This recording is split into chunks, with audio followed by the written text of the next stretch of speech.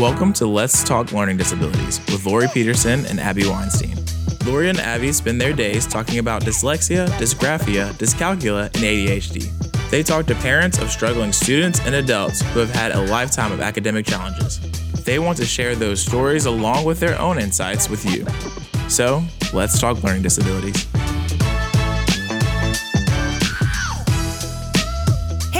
This is Lori. This is Abby. Welcome to episode number 25 of Let's Talk Learning Disabilities. We're very excited today. 25, yes, that's huge. 25 is huge. For two people with ADHD, the fact that we stuck through this for 25 episodes, that's a humongous accomplishment. It is a huge accomplishment. Congratulations. Thank you. Congratulations to you as well. I'm very excited. So, Abby, tell everyone what we're talking about today. So today we're talking about Special Education 101, what the schools can and cannot do. And with us today, we've got Nancy Isaacs, a former special education director, that we're going to be interviewing and kind of picking her brain to find out more about what schools can and can't do for students in special education. So welcome, Nancy. Thank you. It's nice to be here. Thank you. We're so glad you're here. Thank you for coming in. Tell us a little bit about the job of a special education director. And how did you end up there? And yes. I'm not sure how I ended up there. The job of a special ed director is to ensure that the students with disabilities in a public school system receive all the services they're entitled to, ensure compliance with all federal and state laws, and make sure that we have staff for all the students' needs, those kinds of things. So it's a large global job, but sounds huge. It does sound huge. But I loved it, and I'm retired now, but I do miss the kids. Good for you for being retired. And what did you do prior to becoming a director, and how did you end up as a special education director? I taught in a general ed classroom for 17 years, and then I taught in a special ed classroom for about 6 years. And then I was an educational diagnostician that did evaluations. Then I became a special ed coordinator. And then one day I woke up and I was a special ed director. So, I think that happens a lot. I think probably it does. Great job. I loved every minute of it, and very rewarding. Oh, good. I'm so glad to hear that. So tell us, what kinds of disabilities can students be found eligible for special education services? We're starting at the bare basics, right? Let's start at the very bottom. I like that. How does a student become eligible for special education, let's say? A student can be referred by a number of sources. It could be a physician, it could be their parent, it could be a teacher, community agency, etc. Once the referral is received by the special ed department, then they meet with the parents and explain exactly the process, what the evaluation is for, what the evaluation will consist of, and then they ask for the parents' permission to the evaluation. They never do anything without the parents' permission. Mm-hmm. And so once the evaluation is complete and they have an eligibility, then they meet again with the parents and get consent for services. Okay. There are a large number of eligibilities in special ed. The highest population incidences for disabilities is specific learning disability, other health impairment. That is children with ADHD. That's probably the largest population of other health impairment, but any medical diagnosis that would meet that criteria as well. There are children with who are visually impaired and auditorily impaired, children with emotional disturbances, of course, children with intellectual disabilities. Getting larger every day is our population of students with autism. Mm-hmm. So that's not all of the disabilities, but that's a majority and most common of them. Okay. So once a student is found, they've had this evaluation by special education evaluation team. They're found eligible. And I do want to point out, in order to be eligible for special education, there's not just the disability category. The student also has to demonstrate what's called educational need for specially designed curriculum and instruction. So you don't just decide, I have a disability, I need special education services, or an individual in the school or the parent can't just say, we want special education services. There is a committee that has to determine if the child has that need for those specially designed services, because not all students with disabilities need special education services. So really quick, can we talk about that meeting that we have? Because in Texas, we call it something weird. And when I moved here, I'm like, what are you people talking about? So to any kind of meeting, Nancy, tell us about the meetings and what they're called. The meetings in Texas are called ARDS, Annual Review and Dismissal. Everywhere else in the United States, they're called an IEP meeting, Individual Education Plan. And you're meeting to discuss, to review it or plan it, review it, or say it's been completed. The purpose of the meeting is to determine the eligibility. Do they have a disability? And then also, do they need especially designed instruction, special ed instruction, or accommodations or modifications to the curriculum that couldn't be done in the general ed classroom? And that's the purpose of the meeting. And you are correct that there are many students with disabilities who will need special ed services, but there are many who can be successful in the general ed classroom with 504 services, Americans with Disabilities Act, or even just some general ed kinds of accommodations often will be sufficient too in a general ed classroom to help a child be successful. Okay. So that's good to know. And you mentioned that parents have to provide consent for the evaluation. I think it's also important for parents to know that even once you've given consent for an evaluation, you still have to give consent again to be provided special education services. The school can't just put your student in special education and start providing an individualized education plan without your consent, right? That is correct. At the end of this first ARD meeting that you have, if it's deemed that your student needs special ed services, then the parent must agree to that. They must give permission to provide those services, and the parent has the right to revoke those services at any time throughout their child's career in school. So, and at that point, services terminate. So there is very much control on the parent's part about what happens to their child in a public school in terms of evaluation, in terms of services provided, and in terms of the continuation of those services. Okay, good to know. And so we've talked about special education services in general, kind of as a broad term. What are some services that a child or student can get through special education or be found eligible for through special education? Well, I could talk all day about that. Probably the very first, as children are very young in school, the first services you will see are speech language services. We have lots of little ones that come in, pre-K, kindergarten, et cetera, who have speech impairments. And so we usually, a year or two of speech therapy and that they're back into general ed classroom and they're dismissed from special ed and very successful. We also have lots of children with learning disabilities. They get accommodations in the classroom, things like shortened assignments or extra time, there's a page of accommodations. They're unending of things that can be provided to a student in a classroom in that term. Some students need to the level of modified curriculum, and so while they're learning the same content, they might not learn it in the same way or are not at the same pace. We have students who have intellectual disabilities who need a classroom outside of general ed, specialized small classroom that with more intense services.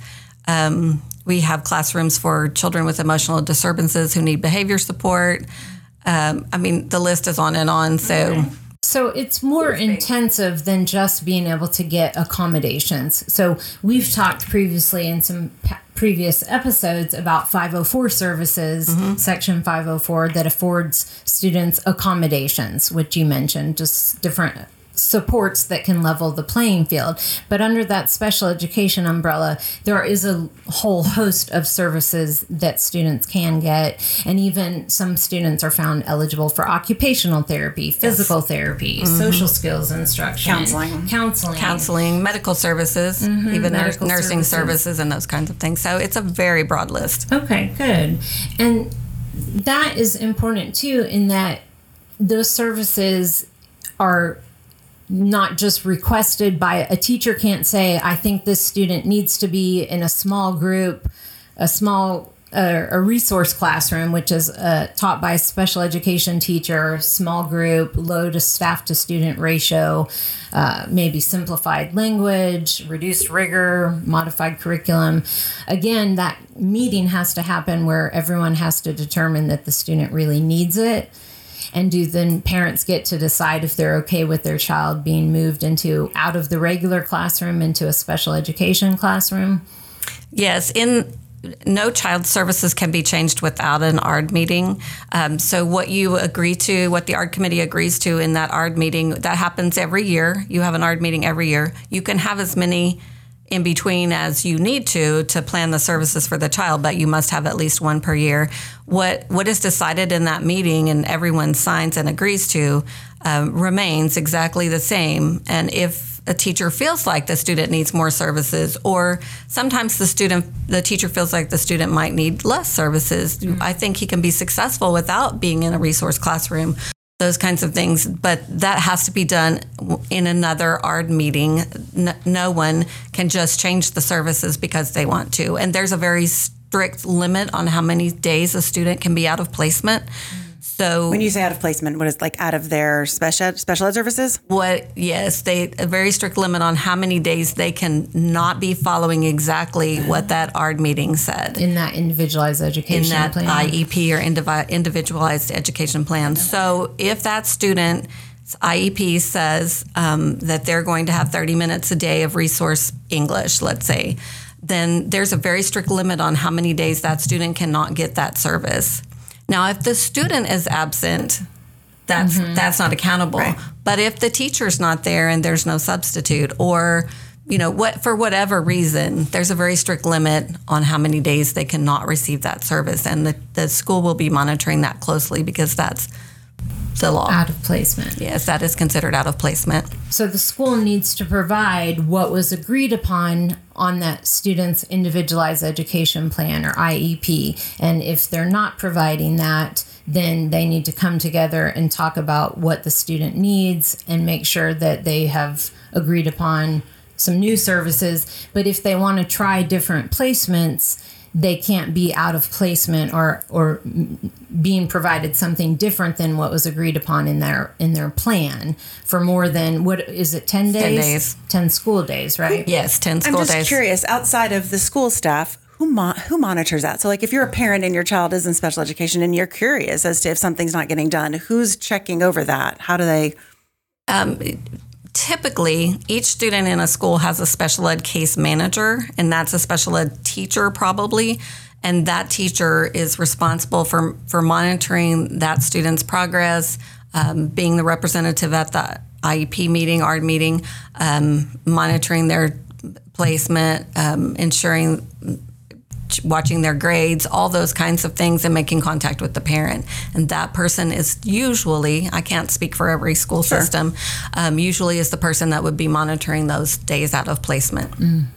Okay. That goes to disciplinary settings also. That 10 days applies if they're in a disciplinary setting and they do not receive their services. So that's another whole can of worms. That is a whole can of worms. But that is good to know for parents. If your child is in special education, you have rights. Yes, and you do. You have to agree to different proposed services or disagree if you don't agree with them.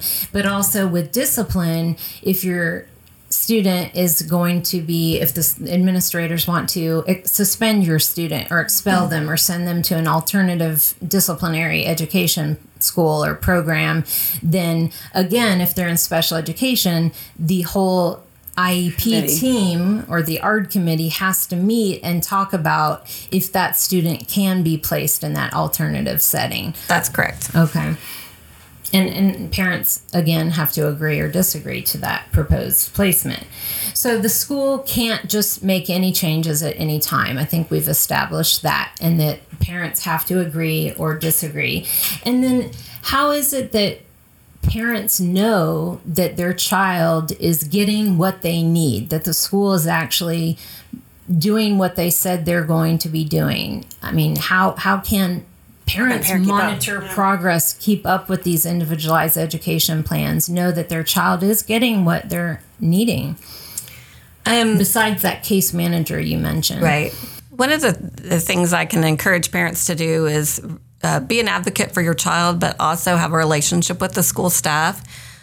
Find out who that case managing teacher is for your child and have a, not a daily conversation, but, maybe every couple of weeks, just check in. How's my child doing? If you are concerned, there's kind of two ways to approach that. If you think the services are provided, but they're not enough, then you would want to have an ARD meeting and change them. If you think the services are not being provided that are in the IEP that you agreed to, I would, talk to the teacher and ask them, could you show me some work samples that have my child's accommodations? I'd like to kind of see how you're doing those, maybe, so that I can do them at home. Or I can see if maybe my expectation of what that should look like isn't what your expectation of what that should look like. I really would talk to the teacher about, show me or give me some concrete examples about how you're providing this accommodation to my child, or are you sending my child to, resource or content mastery or every day, is he missing any days? Just ask those questions. If the teacher can't answer those, then you should be concerned. If the teacher can answer those, but you're not really sure, or you don't understand, I would just, go back to that special educator, talk to the gen ed teacher first, and then go back to that special ed teacher. Can you help me with this? If you still don't feel like at that point that the teacher is following through, isn't really providing those accommodations, you really don't think they're enough, then you maybe talk to the administrator and say, could you help moderate this with us? Could you sit down and mediate with us and let us work through this? Or you can always call an ARD and say, in the ARD, officially, I have concerns that my students' accommodations are not being provided. How do we handle that? Confrontation is usually not a good thing. You really want a good working relationship with your student's school. That's the best thing for your child, is for the teacher and the parents to be working together as a team to provide services to the child to ensure that they're getting them. So I would encourage you to really talk to the general ed teacher. Show me what you're doing. I really need to understand that. Talk to the special ed teacher. Can you help me with this? Go to the administrator, as a third thing. Yeah. Because you really want to keep that good working relationship if you possibly can. You can't always, but that should be your goal. Those are great recommendations. And is it part of the law where they have to do kind of a progress report on their goals throughout the year? Yes. Is that part of the federal law? Yes, it is. Okay, good. Student has an IEP at the same grade. If students get a grade report card every 6 weeks or 9 weeks, whatever it is, the special ed teacher will send home updated IEPs that show the progress at that same time. So if your student gets a report card with grades, you should be seeing that. You should also get a copy of the IEPs with updated progress that shows they're making progress, they're not making progress, they've mastered that goal. Sometimes you'll see whatever the code is, they have codes on them, but that they've mastered that goal and they won't be working on that necessarily all the time. That's a great like way they were. To monitor. That's just one more checkpoint in addition, and throughout really, the year. And I know those papers are not always simple to read. Ask the ARD committee or the special ed teacher to explain the codes to you and really walk through it with you, so when it comes to you in the mail or with the report card that you know exactly what you're looking at. That is great. And so if your child is in special education, you should be getting a copy of their IEP progress reports every grading period whenever report cards come home. That's correct. So that is a great way for parents to monitor that their child is making good progress toward mastering their individualized goals. If you're not getting a copy of those progress reports, then ask your child's special education case manager. If they don't know, ask another one of your child's teachers or the diagnostician or assessment professional. Someone's got to have them. Someone's got to have them. If you're not getting them, I would probably go to special ed teacher first, diagnostician second. And like that. Okay. And so the parents, again, I think it's a great suggestion to ask for a copy of work samples you mentioned. And that's another great way to help your child at home to see what they are doing without accommodations and how they're doing with accommodations. And I think it's a good idea to even ask when you get certain grades, is this with his accommodations or without his accommodations if it's not indicated on the assignment or on the test, so that you know at home that we don't want to be blindsided and just see grades and think our child is doing great because they have passing grades or they're making B's, and not know that those assignments and tests have all been heavily accommodated. So I think it is great for parents to ask teachers about those accommodations and look at assignments and work samples with those accommodations. And you can ask your general ed teacher, it's not a whole lot of extra work for them, when you're grading my child's assignment, if you provided accommodations on this, would you just put a little star or something, check mark or just something that only you and I know, teacher and parent, that this was an assignment that was accommodated? Well, because if it doesn't have that, then I kind of know that they did that on their own, and I can see, the progress that they've made and how well they did. Or I know this had heavy accommodations, so the student got a B or an A, but it was accommodated, versus really being able to see that they've made a lot of progress. And that same assignment 2 weeks from now might have that same grade without the little check mark or star, whatever it is. And I know, wow, they've made this much progress. That's a good idea. And that's simple. It doesn't draw attention to them that their paper's different in any way. Just lets you know. Okay. So, another thing I was thinking about is you were talking earlier about maybe a young student that has a speech impairment that was receiving speech therapy for a couple of years, and then you mentioned being dismissed. So being dismissed or no longer being in special education. Sorry, that's a term. Our own lingo. We have our own lingo. Yeah. So can a child be dismissed from special education services at any time? Can they get out of special education? There is this perpetuated myth that once you get into special education, you never get out, or it's hard to get out. So what is the process of exiting or dismissing from special education? And at what point do you know that a child can be dismissed from special education?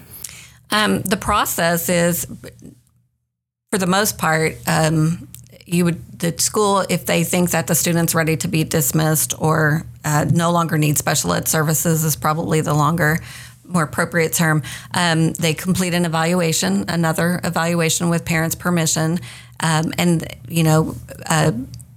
eligibility is based on that data, what the evaluation says. So, for example, if you have a speech therapy student who didn't have THs and Rs, articulation issues, and now all of the data shows that they can do all of those things that were in their goals, then they might no longer need special ed services and speech therapy, and so we just end their services or dismiss them is the word.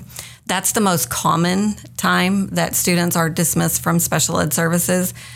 Students with learning disabilities, if you have a learning disability, you're always going to have a learning disability.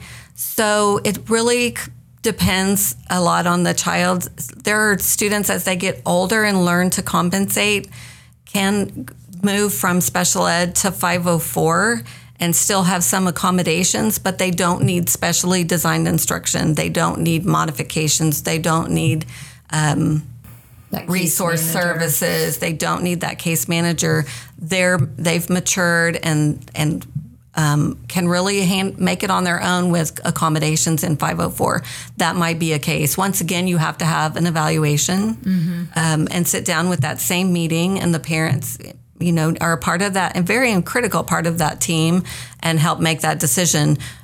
You can always reverse that decision as well. You can go back and say they're not doing as well as we thought they were. We're going to do another evaluation. We may need to relook at that. But it takes another evaluation to go back into special ed once you're out. Parents can have the right to terminate services anytime they want to. If they just feel like, I don't want this for my child anymore, then they have the right to say, I don't want it anymore. They sign a paper, it's a document. But that student still has the right to 504 services, the accommodations, all of those kinds of things that help them be successful as well. So for those learning disabled students, when they meet and feel like it's time to be dismissed, they do the evaluation. There's a good chance the learning disability is still going to show. I mean, those are not Absolutely. But now what's changed is there's no longer that need. So kind of like Abby was saying earlier, to get in, you got to have both things. Right. And really to stay in, you have to have both things. So every year at that annual meeting, it's still being, checked off that, yes, there's still a need. Nothing There's has still a need. changed. We're not going to move down that road of, dismissal. We're keeping on because they still need the services. That's correct. That's kind of a hard concept for a lot of parents because they think they have a disability. So Right. But they might close that gap that they had Right. originally. They've learned, as you Strategies. mentioned, good strategies, coping strategies, compensatory techniques. They no longer have the intense need that they once had. So it is, in my experience, I was in a public school district for 14 years as a diagnostician and for 6 years as an educator or teacher. And I saw lots of students get dismissed from special education, which made me really happy, especially when I was on a middle school campus. Right. A lot of middle schoolers were originally diagnosed or originally found eligible for special education in elementary school. They had greater needs. The gaps were bigger. They were farther behind.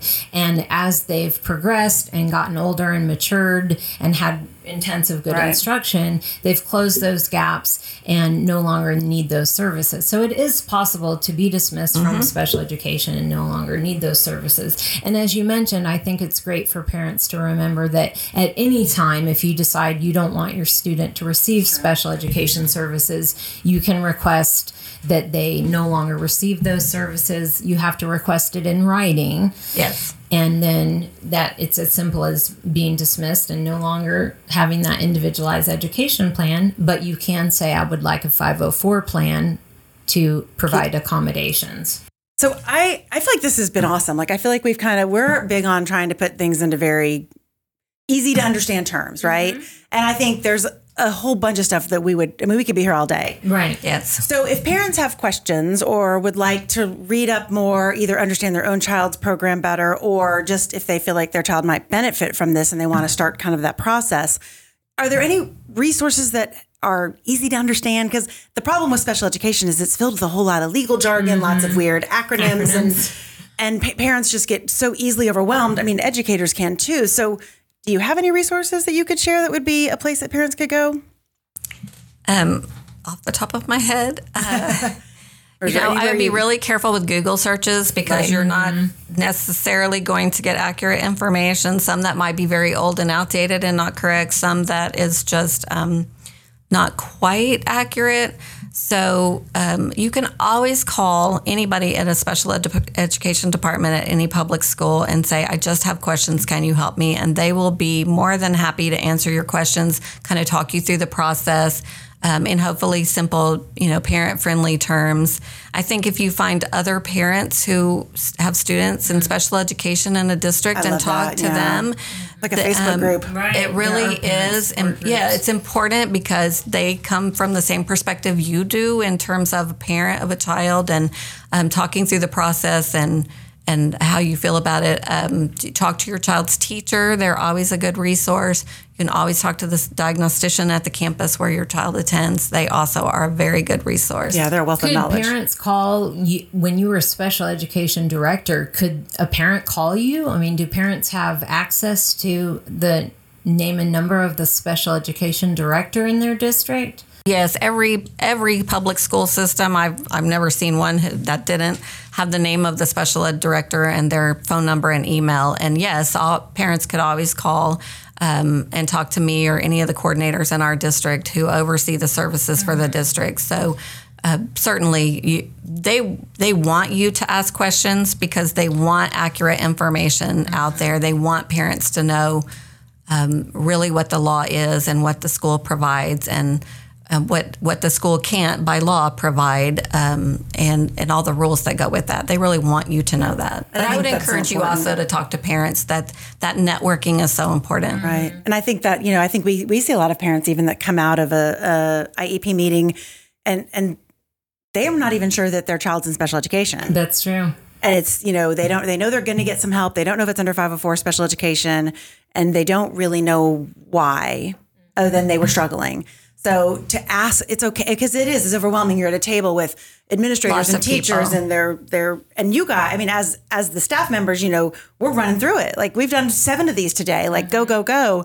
And that parent is like a deer in the headlights. Right. So they do. So I think it's so important to ask questions. It is okay. Yes. Slow everybody down. Don't sign anything until you know what you're signing and you understand everything. That's right. I always feel questions. parents should always feel like they're able to say, I'm not really sure I understand this. Could you explain it to me? And the school district staff should always be willing to stop and explain it in parent-friendly terms. This is what we're saying. This is what it looks like. Examples are so critical because we do have our own language, like all professions do, and we're really you have to really try hard not to get into that conversation between each other and the parents. Like, I don't know what they're talking about. No. There is a document in Texas called the ARD Guidebook is what they call it. I'm sure it has a more formal name, but it explains the process in pretty parent-friendly terms. And you can get that off the Texas Education Agency website. Oh, that's good to and know. You can read that even before you start the process because it goes through the whole process start to end and explains the parents' rights. These are your rights as a parent. That's awesome. So for I would recommend parents outside of Texas, for our listeners, if you find out the phone number or the website of your educational agency, for your state educational agency, they are a good resource for you for what is and is not allowed in your state for public schools. Under special education, you might have a document in Texas. It's called a guide to the ARD process, or the admission, review, and dismissal process. In other states, you might have a document that you have access to called a guide to the individual education plan process, or the IEP process. Just the special ed, or the special education process. So that is a resource to contact your educational agency of your state, but also whatever region your school district is in. There are educational service centers that provide services and supports and education to different school districts within a region. So you might find out what region in Texas, for sure. They do that in other states. I'm sure they do in other states. In all states, they have regions. And so you might find out what region you're in and call your regional ESC, or Educational Service Center. And they have also a lot of people there that can answer all your questions about the special education process. That's an excellent recommendation. They also have websites with lots of parent information and things for you to read. That's a great resource. Well, thank you so much for being here today. This has been awesome. Like I said, I feel like we could probably talk for another hour. We could. We'll put some resources in the show notes. I've thought of a couple websites while we were talking that we might want to put to give parents some information. And you guys know if you have questions, you can always email us at letstalklearningdisabilities@gmail.com. Abby? Lori? Have a great afternoon. You too. We'll see you back for number 26. Thanks, Bye, everybody.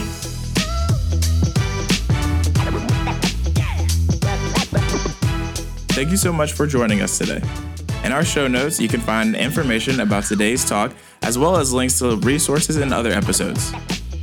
If you have questions about today's talk, have ideas for future episodes, or just want to stay connected, you can contact us through Diagnostic Learning Services on Facebook, Twitter, LinkedIn, and Instagram. So, let's keep talking learning disabilities. This podcast is sponsored by eDiagnostic Learning. You can find more information at www.ediagnosticlearning.com.